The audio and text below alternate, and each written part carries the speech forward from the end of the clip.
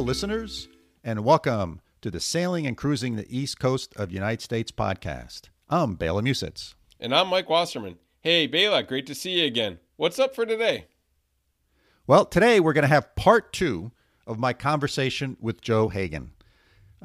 Joe was a previous guest on the show. He was here in episode 11 where he talked about his business, Offshore Adventure Cruising. It's a great podcast. Listen to that one.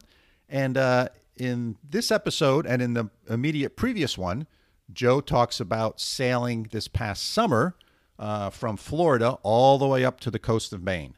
We had a great conversation, broke it into 2 parts, and this is part 2. That's great. Bela, I love the first part, and I'm sitting on the edge of my seat here waiting to finish the trip, so off we go.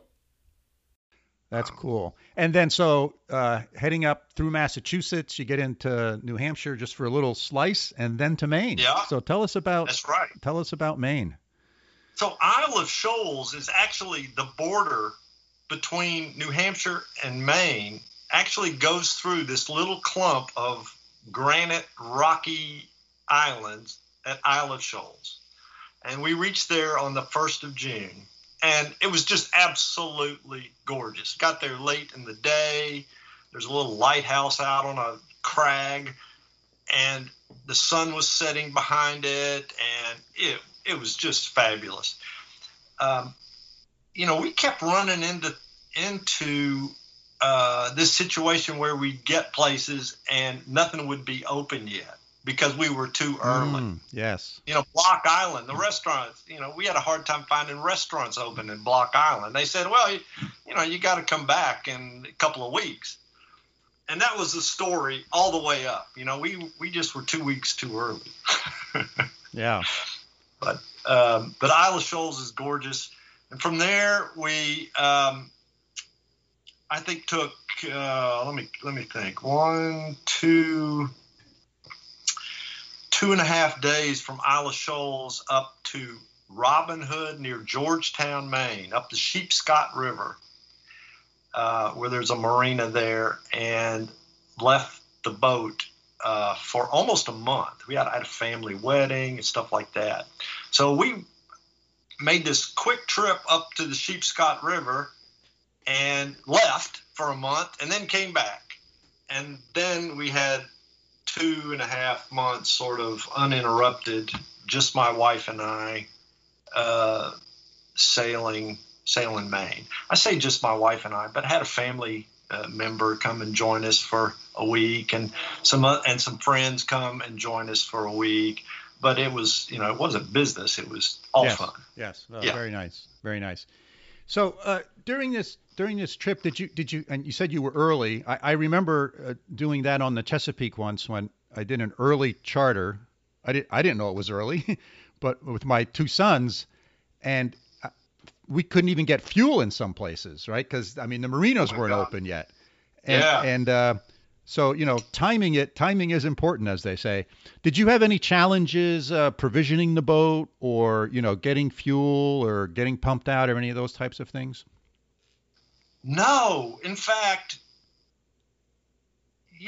one of the things that really contrasts this trip from our normal trips in the tropics is the complete lack of any difficulty provisioning.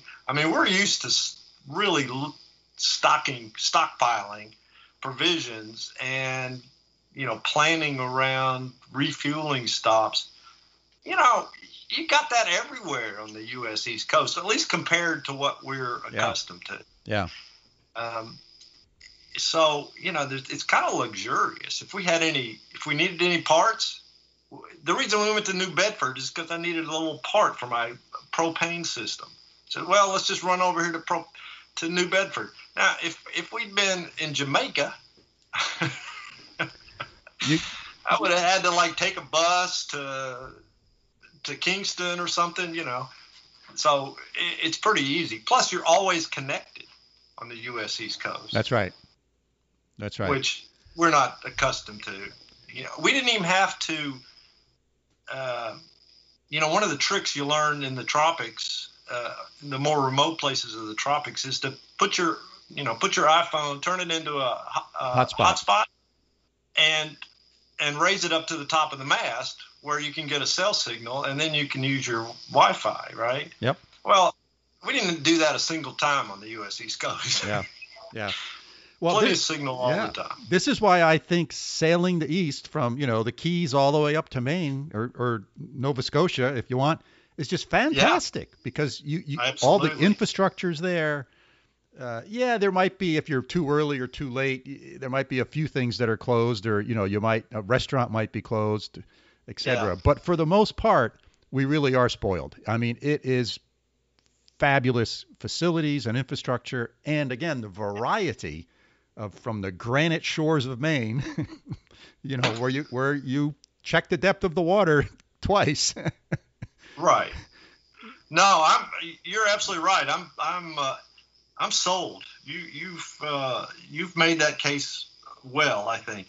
And I kind of knew all that intellectually, but still experiencing it made me, made it really sink in that, boy, this is great. Yeah. Now, did you guys anchor out most of the time, or did you go to mooring, or did you go to marinas, or just mix it up? We mostly anchored out. There are places, and Maine's a good example, where moorings are more practical than anchoring in many spots. So we did that. As I mentioned earlier, I made 4 or 5 trips home over the several months, 10 or 12 months we were on the boat. And that would be when we would leave it at a marina, and sometimes on a mooring at a marina. Yes. But we're kind of cheap, so we stay on. We anchor, and we like it anyway. Yes. We like anchoring. Yes. How did you find cost and the prices of things as you come further north? Like dock fees, mooring fees, those types of things. Well, I'd say more expensive than further south, probably. But in the grand scheme of things, it was kind of small. Mm-hmm. It wasn't.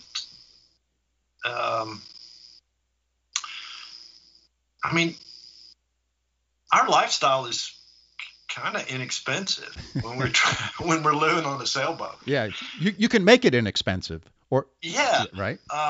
And so if we wanted to take a mooring or go out to eat or go into a marina, we didn't think about it a lot, to be honest. But I do think that, and I guess it's because they have such a short season. The marinas, if they're going to get any revenue, they're going to have to do it in a small number of months. That's right. Whereas Florida's got all year round. Right. So they're not getting much revenue now, except for charging me to keep my boat on the hard there. Yeah. Right. Well, it reminds me of the story over the summer where we had some family on the boat, and it was early September, so the height of the season was over, and they wanted to go to Newport. Yeah. And so we sailed down the bay, and I called ahead and tried and priced out dock space for a night. We just wanted one night, and it was $375 a night.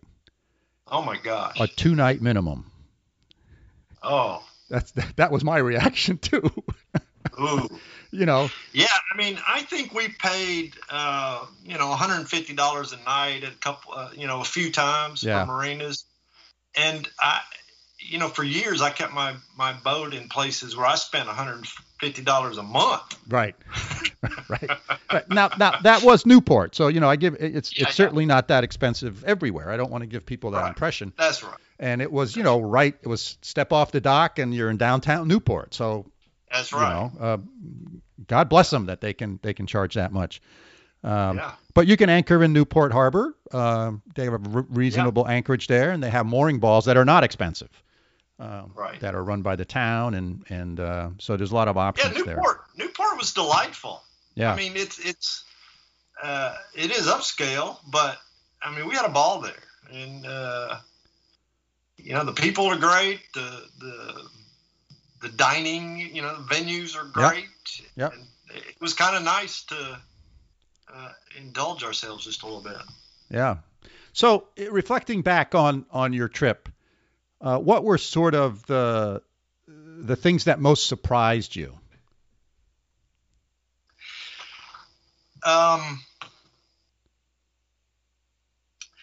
Well, let's see. Again, these are things that I kind of knew, but surprised me nonetheless. Yeah, it's one thing to know something; it's another thing to experience it. Exactly. It's the water up north is much less salty than down south. In the tropics, we're always struggling to minimize the salt on the boat and on ourselves, and having to worry about keeping it out from the cabin down below. And we really didn't have to worry about salt at all once we got north of the Chesapeake, or even in the Chesapeake. Yeah. So that was surprising. I mentioned provisioning and connectivity is easy. Of course, some things are simply related to the climate. Like we don't need sun awnings in Maine. That's right. If you have one, you're taking it down. Yeah, exactly. On the other hand, the refrigerator stays a lot colder in Maine and uses a lot less power than it does in the tropics. Yeah.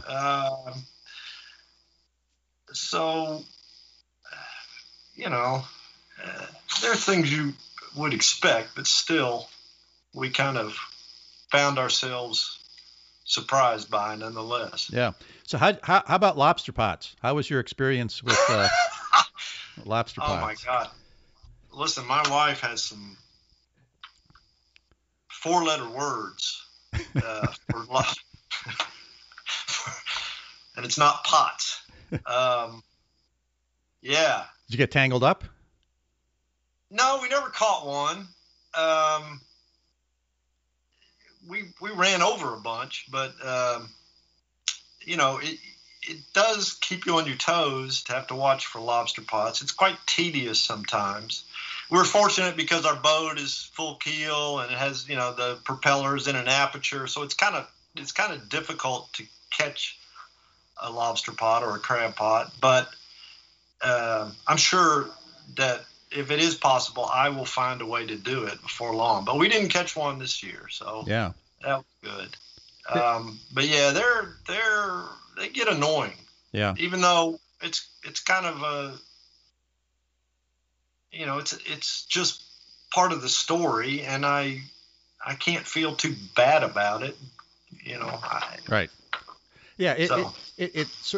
I always think there's like 2 level or 3 levels of having to pay attention when you're at the helm, right? There's sort of like you're offshore, there's nothing around, and you can be on autopilot.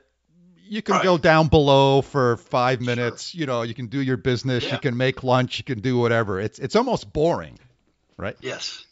And then there's sort of you're near shore, or you're in the Chesapeake, or maybe you're in the ICW. And you basically have to have someone on watch all the time. Now, yeah, maybe you can run below for a minute or two, but not for very long. Right. And then there's lobster pots. Yeah. Which I think you had a good word for it. It's tedious. I mean, you almost want to have 2 people sort of looking out, because oftentimes the sail will block, your view on a particular side. And yeah. And, and they're in the middle of channels. And they're sometimes right next to each other. I mean, they're literally 6 feet apart in some places. And they're in 200 feet of water, where you wouldn't expect them. They're still there. Yeah. Yeah. They're in 6 feet of water. They're everywhere. Yeah. Well, I will say, I my first experience with the fairly high density of those types of things was in the Chesapeake years ago when we chartered down there. And much to my pleasant surprise, Narragansett Bay doesn't have that many crab pots in it. Right. There's a few places. They tend to be, again, in the shallower water. And, we've learned now sort of where they are. And the rest of it's pretty nice. So that's been a quite frankly, a very nice surprise to me, because I was thinking, oh boy, we're going to have to deal with these whenever we're going. Now, one of the things that I always worried about, I've never sailed at night in a place where there's a lot of lobster pots or crab pots. Did you guys do any night sailing up in Maine where you had to deal with that? We did a couple of overnights. Most of our travel was in the daytime, but the overnights were where we got, we're going a fairly long distance and could get way out away from shore. But like I said, even then, sometimes you'd see lobster pots. We went up to, I can't remember the name, but as we were heading to the extreme, down east, Mm-hmm. the most northeasterly part of Maine, the current, that's something that's different. The current you got to deal with in Maine was just amazingly strong. I mean, it must have been running at 3 knots, something like that. Is this out in the open or sort of between islands and stuff? Well, there's a stretch from about Cutler, is a little village, up to Lubeck, which is maybe 25, 30 miles. And there's not really any islands. It's just a rocky coast, spruce trees and granite. That's all there is, and no real islands of any size. And the current runs through there like crazy. And yet there's still lobster pots out there. And I just how in the world do they get them to stay put? I don't know. Yeah. It's amazing. But yeah, sailing offshore there at night is problematic. But, this is one of those cases where you just have to hope for the best. You can't see them. We put the autopilot and kept our fingers crossed. Yeah. And what about tides? Some pretty heavy tide, not just the tidal currents, but also changes in tide. Yeah. Well, of course, all of Maine has big tides. Yeah. And 8, 10, 12 feet is not at all unusual. If you go down east as far as you can go in Maine, you're going to get to Lubeck and Eastport, where it's 20 feet. And that's just amazing. Yeah. 20 feet. Well, and you figure if they're moving that much water, there's got to be current, because absolutely. It's coming in and going back out. Well, yeah, and I think that's something else. Now that I'm talking about it and thinking about it, that's something else that I think we learned. I mean, I learn stuff all the time, of course, but when the tides are much more modest, so is the current. And you don't really worry too much about it. You might notice that, hey, I'm going pretty fast. I must have current with me. Or I'm not making much headway here. It must be current against us. Well, up there, you can't be cavalier about it. You have to plan around it. You have to be aware of it, because running against a 3-knot current is just futile. Yeah, it's like planning going through the East River or the Cape Cod Canal or something. You got to time it right. Yeah. Exactly. Yeah. Now, did that give you any challenges in anchoring? Maybe not necessarily the current, but the 10, 15 foot of tide and getting out enough scope. And I've made a few mistakes when I didn't take that into consideration, and I anchored at low tide, and at high tide we were almost floating. Yeah, no, it really wasn't problematic. It did make me. I was very conscious of it, and so I had to really think about it. So we'd anchor in 15 feet of water, and I'd think, well, okay, 15. I want to 5-1 or an 8-1. So I need to put out 75 or 100 feet of chain. And then I think, but what's the tide? Oh, it's going to go up by 10 feet. Now I've got 25 feet of water. Certainly 75 feet of chain isn't going to be enough. So I always put out an excessive amount of chain. I was, I had 150, 200 feet of chain out quite often. Yeah. One of the things that I find to be a challenge in those situations is your swing can change by a great distance. Yeah. So you got to think about not only how much chain you're putting out, but the amount of swing you'll have at low tide and the amount of swing you'll have at high tide.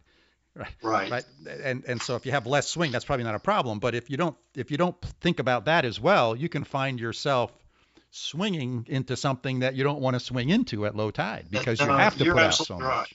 You're absolutely right. Yeah. You got to think through it.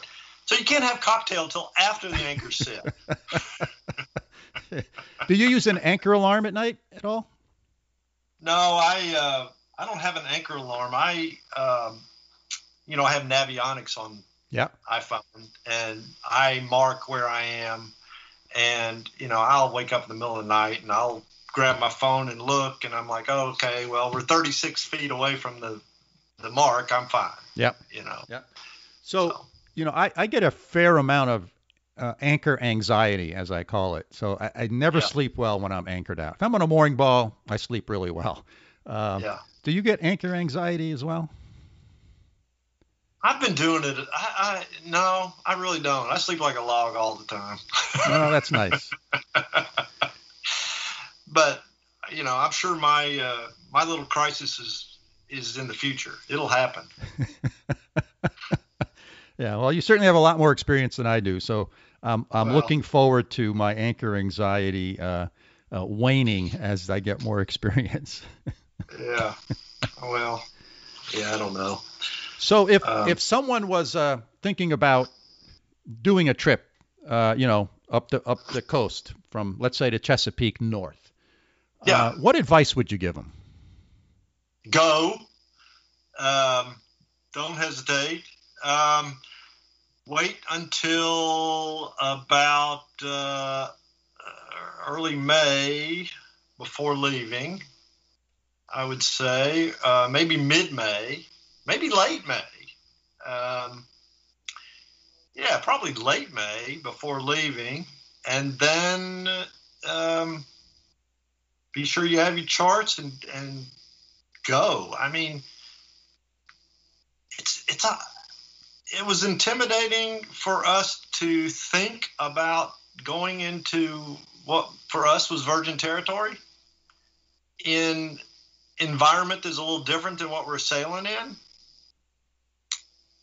But it was that difference and that challenge and that unknown that created all the wonder and magic, And go for the wonder and magic. Go. Yeah. I really resonate with what you said. It's that adventure or that unknown is the thing that draws me to doing things like this. Of course. Yeah. Right. Yeah. And it's a fine line because I tend to be very conservative. I tend to be very careful. Yeah. Because I don't want to fall off the cliff, but I like to walk close to the edge. I just think of it as, take one step. You can always turn around. Yep. And don't be afraid to turn around.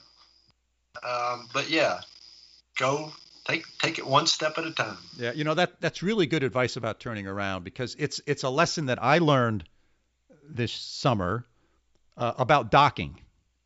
Yeah. So my normal MO for docking would be, once I start going into the slip, I'm going in.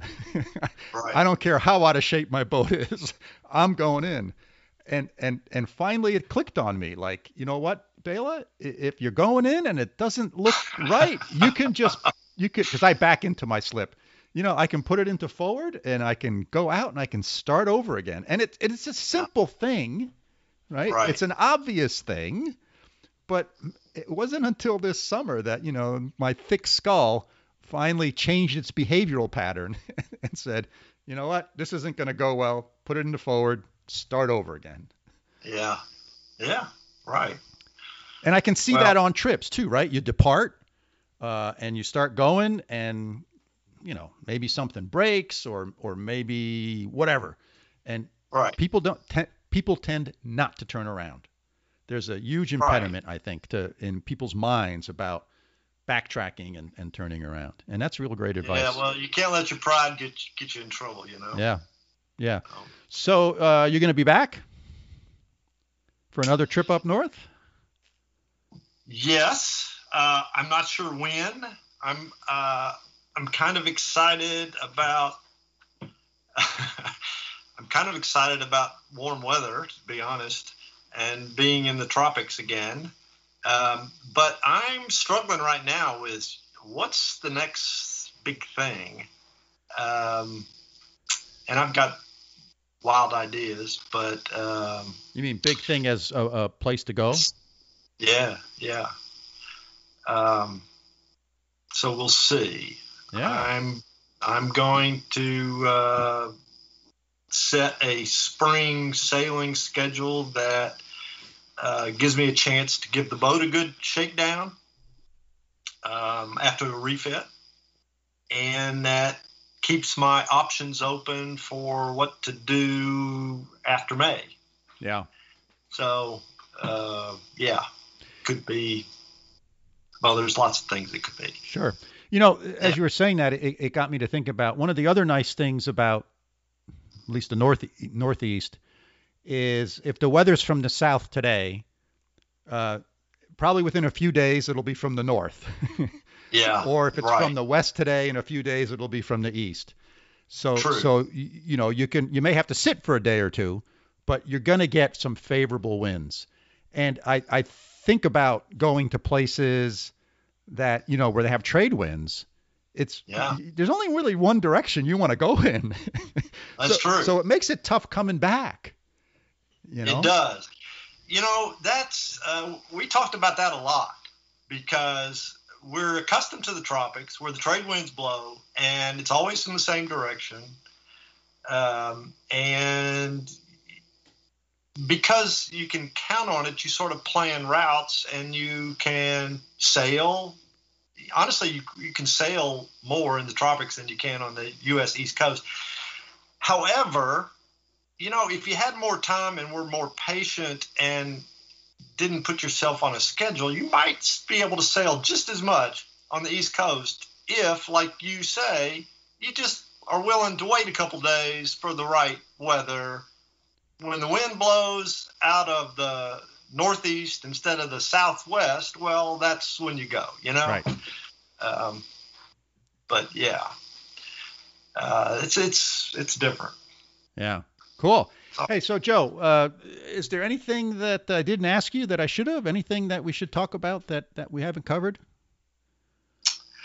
um, no, I think for us it was a fabulous experience.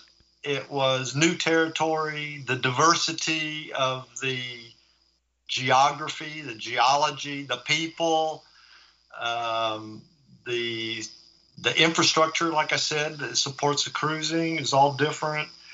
The skills that are required are different than there's a lot different in Maine than they are in Florida. I learned so much about using the radar that's been on my boat for years. And that first fog near Charleston, looking back on it, I'm like, well, no wonder I was so freaked out. I didn't know how to use the radar. Right. But the radar has all these features I didn't even know I had, and I learned how to adjust the gain and all these things. So yeah, go places and that are outside your comfort zone. You'll learn some lessons. That's my takeaway. Yeah. Wonderful. Wonderful. Hey, Joe, it's fabulous to see you. Thank you very much Yeah, it's great talking. Thank you very much for being on the podcast and sharing your experience with us. Sure. It was really good. It was good to see you again, Bella, and I'm glad to hear you're out sailing. Oh yeah. I know you for a few months, but you'll be out there, and we'll cross paths one day. Yeah, I hope so. I hope so. That would be kind of cool. I would look forward to that day very much. Yeah, great. All Thanks right. for having me. Yep. Take care, Joe. Bela, great finish. It was great to hear the end of the story and the end of the trip. Question for you. You hadn't been to some of the places that Joe mentioned. What parts of the trip that Joe took are you interested in making either next summer or maybe in the coming few years? Well, all of them. One of the interesting things about the East Coast, I think, and I've been from Florida up to as far north as Nova Scotia, but certainly haven't stopped in all the places that Joe stopped. I think one of the great things about it is the diversity. And that came out in my conversation with Joe, right? And Florida is very different than North Carolina, is very different than New York City, is very different than Boston, is very different than Maine. And so you have this great diversity, not just in scenery, but in sort of things to think about when you're sailing. In the previous episode, you and I talked about some of the intellectual challenges that I enjoy in sailing. Well, you go down around Florida and the Chesapeake Bay, and the tides are maybe a foot or two. You get up to Maine, you have 15-foot tides. So, all of a sudden, and lobster pots, yeah, right. So all of a sudden, there's all these other things that you didn't have to deal with, that you sort of have to figure out what you're going to do, and that's a learning experience. So I just think that's one of the great things is there's so much diversity. And you don't have to go from Florida all the way up to Maine to see that diversity in sort of sailing conditions and scenery and things. So I think that's really great. And, the other interesting thing that I was thinking about was, Joe typically takes folks to the Bahamas on these cruises. He sails over from Florida or from the Gulf Coast to the Bahamas. That's sort of what his typical thing is. And because of COVID, he decided this summer not to sort of deal with going into other countries and getting people into other countries and all that kind of stuff, just because you can't be in a situation where you get shut down. And that's one of the reasons he decided to stay in the United States and sort of go up the East Coast. And I think he was really pleasantly surprised at sort of what he saw and the abilities and the challenges that one can encounter there. And so I thought that was great. And that's, why I do this podcast, to talk all about sailing the East Coast of the United States, because it is a wonderful place to go sailing. Agreed. Great thoughts. I think we should wrap it up. So listeners, thanks for joining us again for another episode. We hope you found the conversation with Joe Hagan, both parts, interesting and thought-provoking like we did. If you have questions about what we discussed, as always, please feel free to get in touch with us. Our email address remains sailingtheeast, all one word, @gmail.com. Please drop us a line. And if you enjoyed the podcast, please hit that follow button in your podcasting application. And if you know of someone that would be a good guest for the show, let us know. We'd love to have them and let them share their experiences with all of our listeners. So signing off, until next time, see you soon. And Bela, as always, it's been a pleasure. I'm looking forward to next time. See you soon from over here in Münster, Germany. Auf Wiedersehen.